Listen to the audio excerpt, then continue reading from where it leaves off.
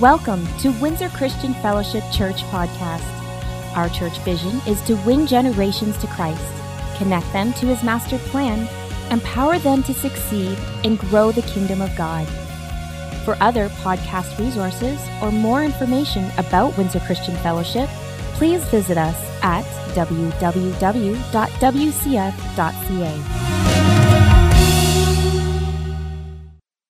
Today we're talking about shame. We're continuing our emotion series. This is the shame edition. I'm going to suggest to you that this one topic probably affects everybody. And the majority of Christians that don't reach their potential in life struggle with shame. It's actually much bigger than we like to admit. I'm going to start in Genesis chapter 3. At that moment, their eyes were open, that's verse 7, and they suddenly felt shame at their nakedness. So they sewed fig leaves together to cover themselves. When the cool evening breezes were blowing, the man and his wife heard the Lord God walking about in the garden. So they hid from the Lord God among the trees. Then the Lord God called the man, "Where are you?" Usually when God asks you a question, He's not looking for information. He replied, "I heard you walking in the garden, so I hid. I was afraid because I was naked." Then God asked another question. "Who told you you were naked?" The Lord God asked. "Have you eaten from the tree whose fruit I commanded you not to eat?" Now watch this. The man replied, "It was the woman you gave me who gave me the fruit, and I ate it." Then the Lord God asked the woman, "What have you done?" "The serpent deceived me." She replied, "That's why I ate it." I find it interesting. Shame from the very beginning was attached to blame. And here we are today. We take our shame and we always try to blame others for the things that are going on inside of our lives. It's always someone else's fault. It's never ours. Mankind now comes under a curse. The law of sin and death is released in the earth. There's judgment, there's disconnection, there's weakness, there's brokenness, and lots of blame to pass around. Now, none of you have ever shared your blame. You've never blamed anyone for your shame, have you?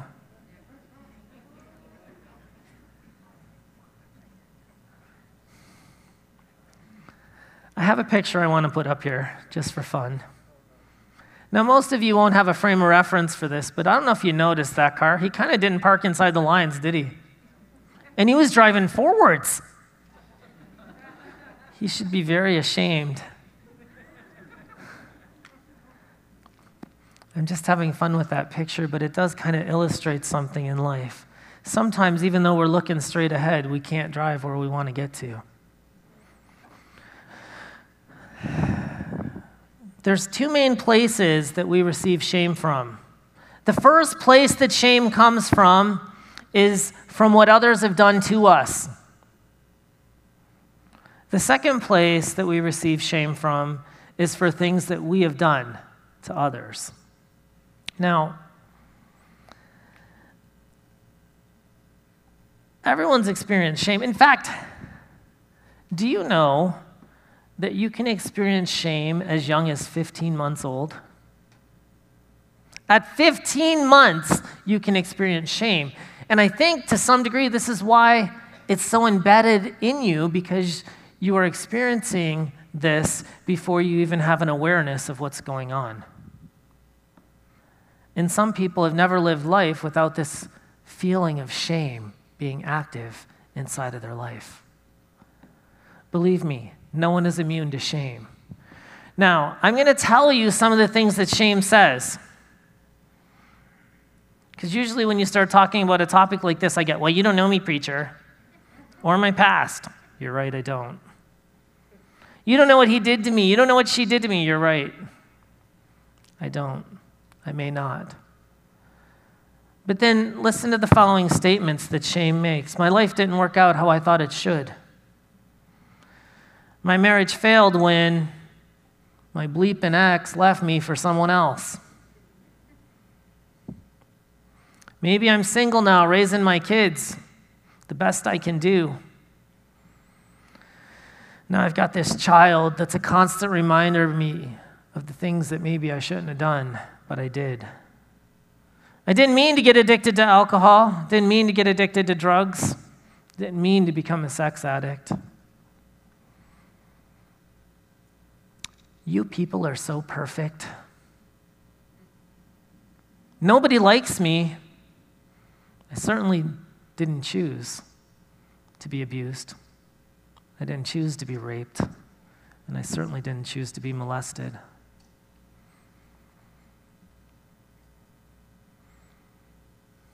I cannot, for the life of me, remember your name, where I put my keys. I'm so angry all the time, and I don't even know why. I hate myself. I'm not worthy of love. Nothing ever works out for me. It's all his fault. It's her fault. It's the dog's fault. Don't talk to me. Don't look at me. Get away from me. I'm not worthy. If you've ever made some of those statements, you might be struggling with shame. By definition, shame is a painful feeling arising from consciousness of something dishonorable, improper, or ridiculous. It's very different from guilt. Guilt separates what we've done from who we are. Shame doesn't do that. In guilt, I did something bad and I need forgiveness. In shame, I am bad. It's NICABM, National Institute of Something Behavior Management. But anyway, they put out an infographic on this to kind of illustrate it, all the smart people. Psychologists and psychiatrists, they got together and put this together, but I think it's very good for you to see this. So they've got 3 columns here that I'm going to show you. Helpful guilt, which is healthy, unhelpful guilt, which is unhealthy, and shame, which is clearly not healthy. So definition, helpful guilt is a feeling of psychological discomfort about something we've done that is objectively wrong. That's easy for Christians. God sets a standard of right and wrong, so we know when we break God's standard of right and wrong, we should feel a little bit guilty. Unhelpful guilt is a feeling of psychological discomfort about something we've done against our unrealistically high standards. When a realistic bar is here and we set the bar here, it's unattainable. How many know we are practicing Christianity? You know this is a Christian church, right? They told you that before you came? But in the Old Covenant, the Old Testament, they practiced Judaism. We don't practice Judaism anymore. We practice Christianity. Instead of trying to keep the law, we operate in a higher law, which is love. It's a subtle difference, but it's huge. And some of the laws in the Old Covenant that they tried to follow and failed and failed and failed and failed and then failed some more, it was an unrealistically high standard designed so people would realize that they weren't good enough to meet God's standard. Shame is an intensely painful feeling of being fundamentally flawed. There must be something wrong with me. An example of helpful guilt, Chris hit someone while driving drunk and feels guilty. Unhelpful guilt, someone forgot a coworker's name and feels terribly guilty about it. And shame feels like a worthless person who's only taking up people's time and wasting space in this world. Shame will tell you you shouldn't breathe the air that the other people need. Helpful guilt is caused by actions or behaviors that break objective definitions of right and wrong. Unhelpful guilt is caused by actions or behaviors that break unrealistically high standards. And shame is caused by an innate sense of being worthless or inherently defective. Am I talking to anyone today? Guilt starts around age 3 to 6. Shame begins as early as 15 months. In the end, positive guilt will hopefully be positive and allow you to seek forgiveness and correct a wrong. It can lead to healing. Unhealthy guilt remains until we correct irrational beliefs. And shame is internalized and deeply connected to our sense of who we are, which makes it more difficult to resolve. Because you really believe that you're broken. And then they give you a little bit of solutions, but we're going to see what the scriptures have to say about some of these solutions. I want you to understand something. Shame affects your identity. I cannot see myself in Christ. Some of you have a hard time seeing yourself as a good Christian. Kind of a funny term, because what does a good Christian look like as opposed to a bad Christian? Are we all in this together, taking on the nature and the character of Christ? Are we all on the process of Christianity where we look more like him today than we did yesterday? Shame is an attack on us as image bearers. God made us in his image and in his likeness, and he wants us to reflect his love to the people around us. He wants us to operate in his character and in his nature.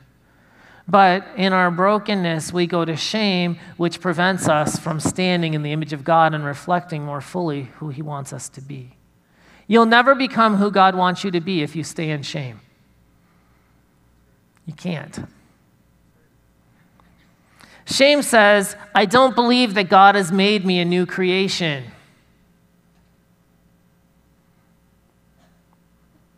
When you're at home alone and you think to yourself, well, these other Christians, they seem to be getting this, but it never seems to work out good for me. I just can't grasp it. I can't get it.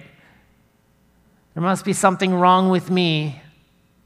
I must be broken beyond repair because, man, I still fall down. I still make mistakes. I still can't figure this out. But none of you have ever thought that.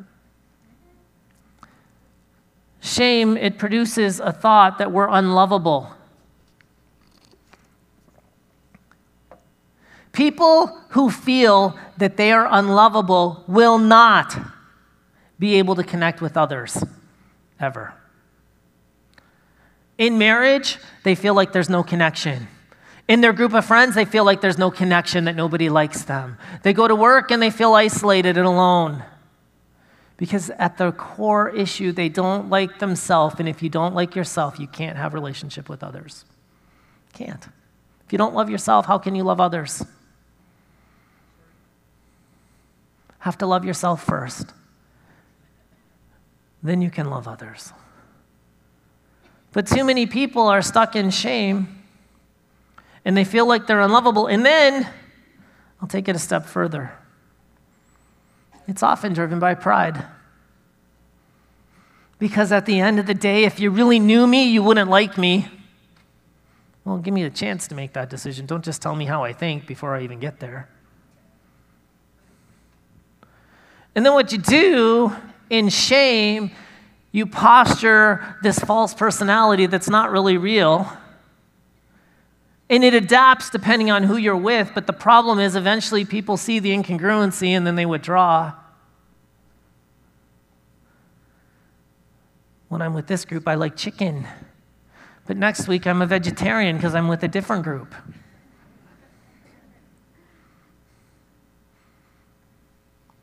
When people see the incongruency, they withdraw, and that reinforces to you that you're not worthy of love because you're being rejected. You've created the very thing you're trying to get away from. The Bible tells me that we are a new creation in 2 Corinthians 5. Let's read 16 and 17. So we have stopped evaluating others from a human point of view. At one time, we thought of Christ merely from a human point of view, how differently we know him now. This means that anyone who belongs to Christ has become a new person. The old life is gone, a new life has begun. Most understand we're made new, not broken. You must understand this. Because if you don't understand that you're made new and you're not broken anymore, the whole message of the gospel is what? Jesus came to not leave you where you were, but to get you somewhere else. All right, time out, preacher, time out. You know, if you're a new creation, then the old doesn't have any power over you anymore. God wanted us to be new. But let's go back to that time out, because you know what I've realized over the years? The struggle's real. We look at people that have walked through some stuff over a period of years and gained a level of victory, and we go, wow, it seems to be working out for them, but it's certainly not working out for me.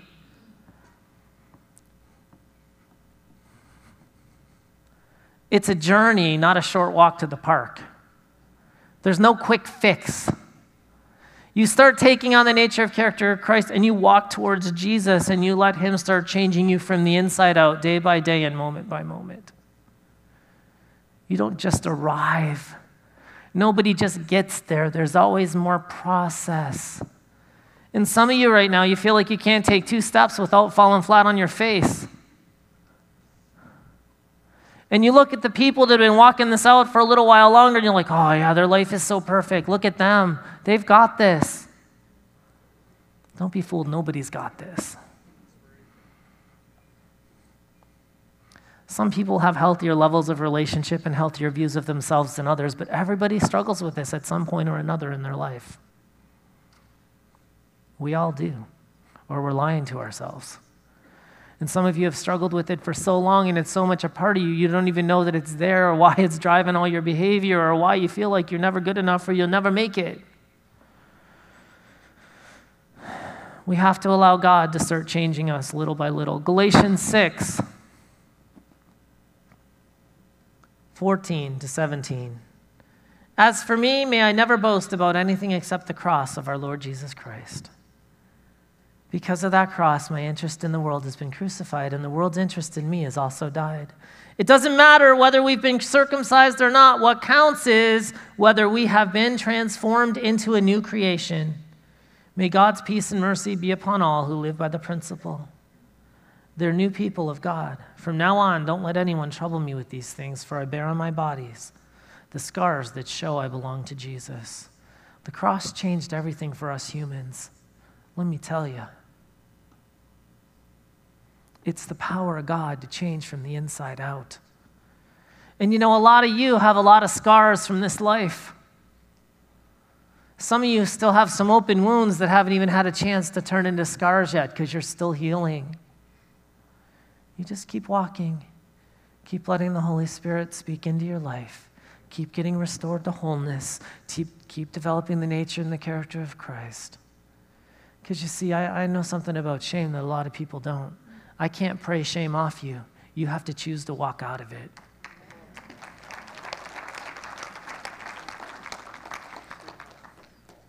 We have a new creation. We are a new creation. We have a new nature. And as you start taking on that new nature, you have to change your view of yourself. And you walk, and you walk, and you walk. And you fall down and you get up and you walk some more and you walk some more and you walk some more. But too many people get paralyzed because what? They fall down once? Oh, I'm not so good at this, and they go back to I'm worthless, I'm useless, and they believe the lie over the truth. See, there was a debate going on in Christianity in the early days between the ones that followed the law of God and the way. And you got to understand, love is always our motive. It tells us in John, God so what? He loved that he gave. He loves you so much, he's going to tell you the truth. He loves you so much, he died for you. But see, love is our motive, not hatred. So many Christians, well, their message is pretty good. Sometimes they go about it wrong. Conviction comes from the Holy Spirit. He'll work on people's hearts. If you're trying to convict people, usually you put them in condemnation, which drags them back into shame. How'd that work out for them when you were trying to help them? This is why we operate in love. Speaking of which, we need community. You can't get free of shame alone. Can't do it. You can try, but it won't work. You need others. Brené Brown, she does TED Talks on this kind of stuff. She says, if we can share our story with someone who responds with empathy and understanding, shame can't survive. That's right on. But here's the double bind. Here's the dilemma for people that have been hurt by others. You want me to trust someone enough to tell them my story, but they might reject me.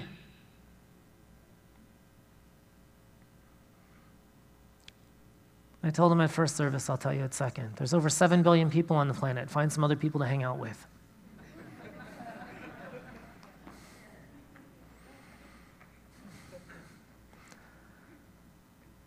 We need community. We need each other. Think about this. I think Pastor Rick talked about this last week, John chapter 4, the woman at the well. Think about this.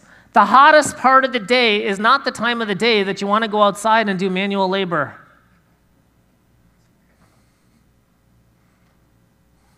I know some of you have had nice desk jobs forever and you don't remember what it's like.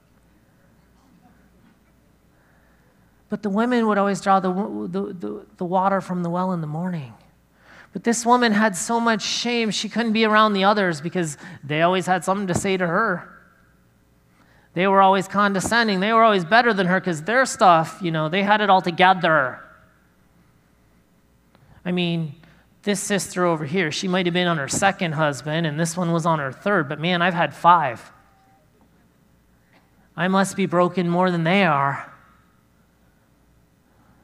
Do you see how shame drove her behavior in the middle of the day? But what I want you to understand is Jesus confronted her right where she was at in community, and then she went back to the very ones that gave her a hard time, and she preached truth. And he brought her out of shame to a place of victory. How about in Luke 8? Wasn't there a woman, she had an issue, she was bleeding for 12 years? In Judaism, man, she was unclean. She couldn't participate in community or go worship with the others. She was unclean. She had to sit outside the camp. She wasn't allowed to go into community. She wasn't allowed to be a part of others. She was pushed aside and cast away and shamed. In fact, she was so ashamed, she didn't walk up to Jesus and say, please pray for me and heal me. She said, maybe I'll just touch the hem of his garment and nobody will notice. Now, she's trying to hide by just touching his garment so her shame doesn't have to be revealed. And what does Jesus do? Who touched me? She went, ah! Guarantee it. Why? But he took her from a place of shame and brought her into a place of victory.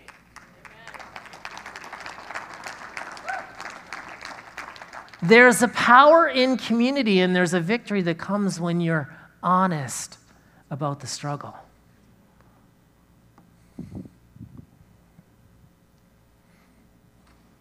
Shame thrives in isolation.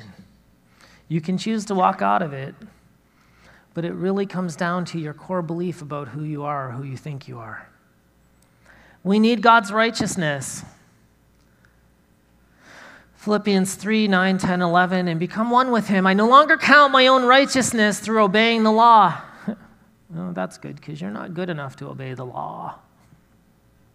And if you think you are, come talk to me after. We'll just go through the 10 Commandments. We'll see how you do. I became righteous through faith in Christ. For God's way of making us right with himself depends on faith. I want to know Christ and experience the mighty power that raised him from the dead. I want to suffer with him, sharing in his death, so that one way or another I'll experience the resurrection of the dead. Don't you see? God responds to faith. We have to believe that he can take us from where we are to get us to where we're going. It's faith. You receive forgiveness of sins by faith.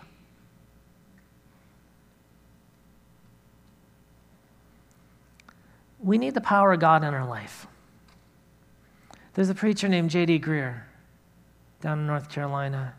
He says this: when Satan convicts you of sin, he starts with what you did and tears down who you are. That's shame.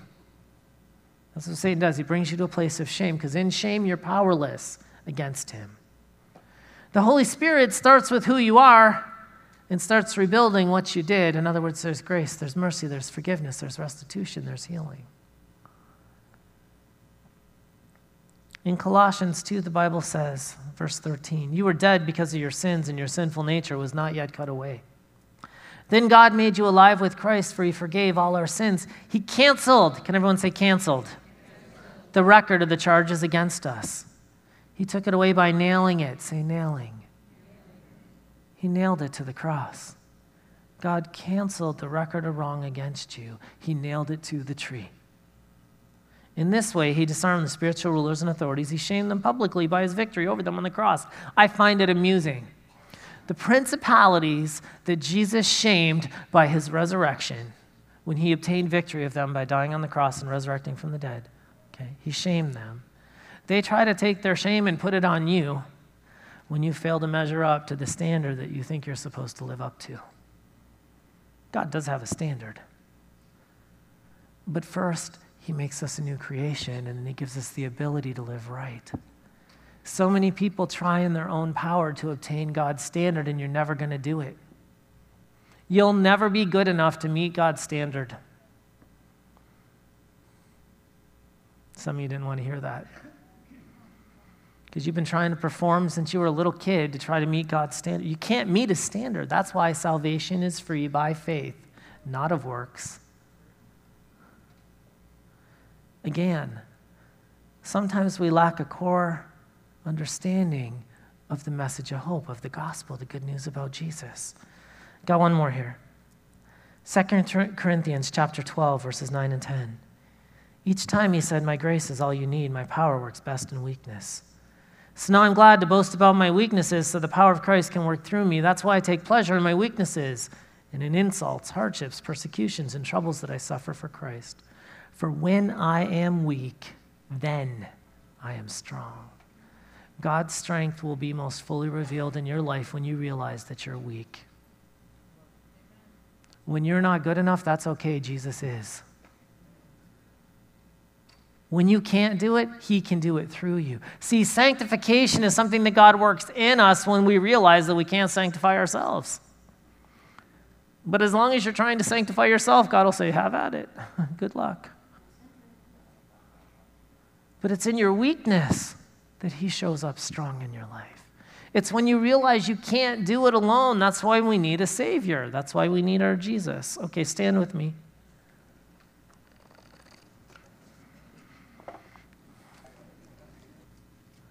Some of you are so stuck in shame that you don't know how to forgive. But we come to the Lord's table with unforgiveness in our heart, and it's not healthy for you. In fact, the Bible says don't do it. You need to let it go. And when you release forgiveness, it doesn't make right what was wrong. All it does is it positions you to allow God to get involved in the situation. Too many of us hold on to unforgiveness thinking we're going to punish someone, and ultimately we only punish ourselves. There's some of you here today, probably more than I would like to admit.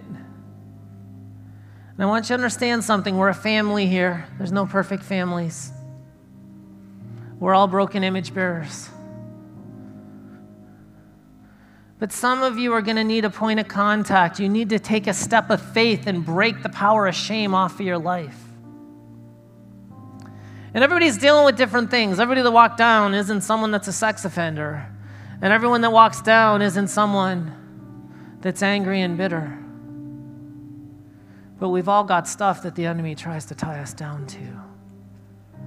But I'm going to encourage you, you take a step of faith. You step out and start walking down the front and say, you know what, God? I'm going to trust you're going to break this off of my life, and I'm going to walk out of this today, and I'm going to continue walking to work this out, because I know that just because you come down to an altar call today doesn't mean that your problem instantly goes away, but you know what? You've made a decision before God that I'm going to start walking in this direction, and as you keep walking in this direction, I trust that the Spirit of life is going to come into your life and bring you freedom.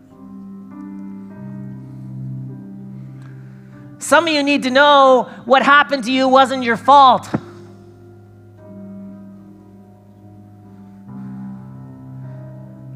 Some of you need to know there's grace and forgiveness for you. Some of you are really scared when we start talking about this stuff because you don't like what you see. God wants to restore his people to a place of wholeness, but you have to partner with him and activate some faith today. You have to walk out. I'm going to pray. Father, I thank you that your Spirit is present today, and as men and women all over this room are taking a step of faith and activating, Lord, to break the shame off their life, to kill the pride. Because so many, Lord, will not get free till the pain of their shame is greater than their pride. We lay ourselves down today and we take up our cross. And I ask, Holy Spirit, that you're going to breathe life, refreshing, renewal into the men and women of Windsor Christian today. Lord, that this morning our lives are changed forever because we can start seeing ourselves as you made us, sons and daughters of the Most High God, who are called beyond to higher things. And the discouragement of past is broken off your life this morning in Jesus' name.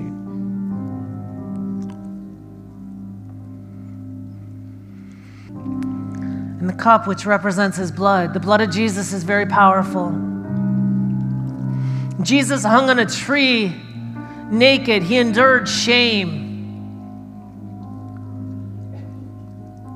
But some of you from the time you were born have never felt that you're good enough, have never felt that you're able, have never felt that you're going to make it. Life has been a struggle for you from day one as far as you know.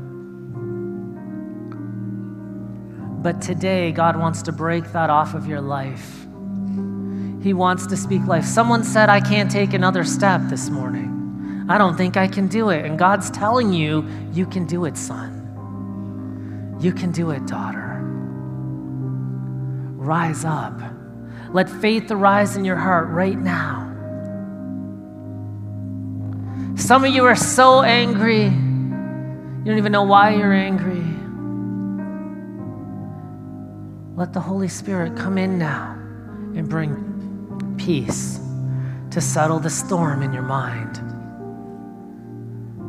Break the chains of hell off our life today, Holy Spirit. I thank you that we don't have to stay in shame. Jesus died for our shame. Today, Father, I thank you that we can walk out of it and declare boldly that I am a child of the Most High God. Let your great victory come into the lives of each one here today, Father. Let us receive forgiveness and mercy as we've granted it. And this day, we draw a line in the sand and say, I'm not going back there. And help us to put on your lens so we can see ourselves as you made us, complete and holy and righteous, the new creation, not the old. And Lord, some are stuck right now. They can't see beyond the old, but help them to see the new. And it looks much better in the future than it does in the past. In Jesus' name.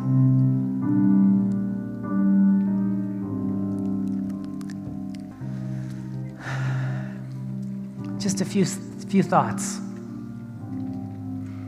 If you're not in community, you need to get in community because that's where you're going to find the ultimate freedom. It's with others. Find some people you trust and start having some conversations. But God bless you all. Enjoy the rest of your weekend. We'll look forward to seeing you next time.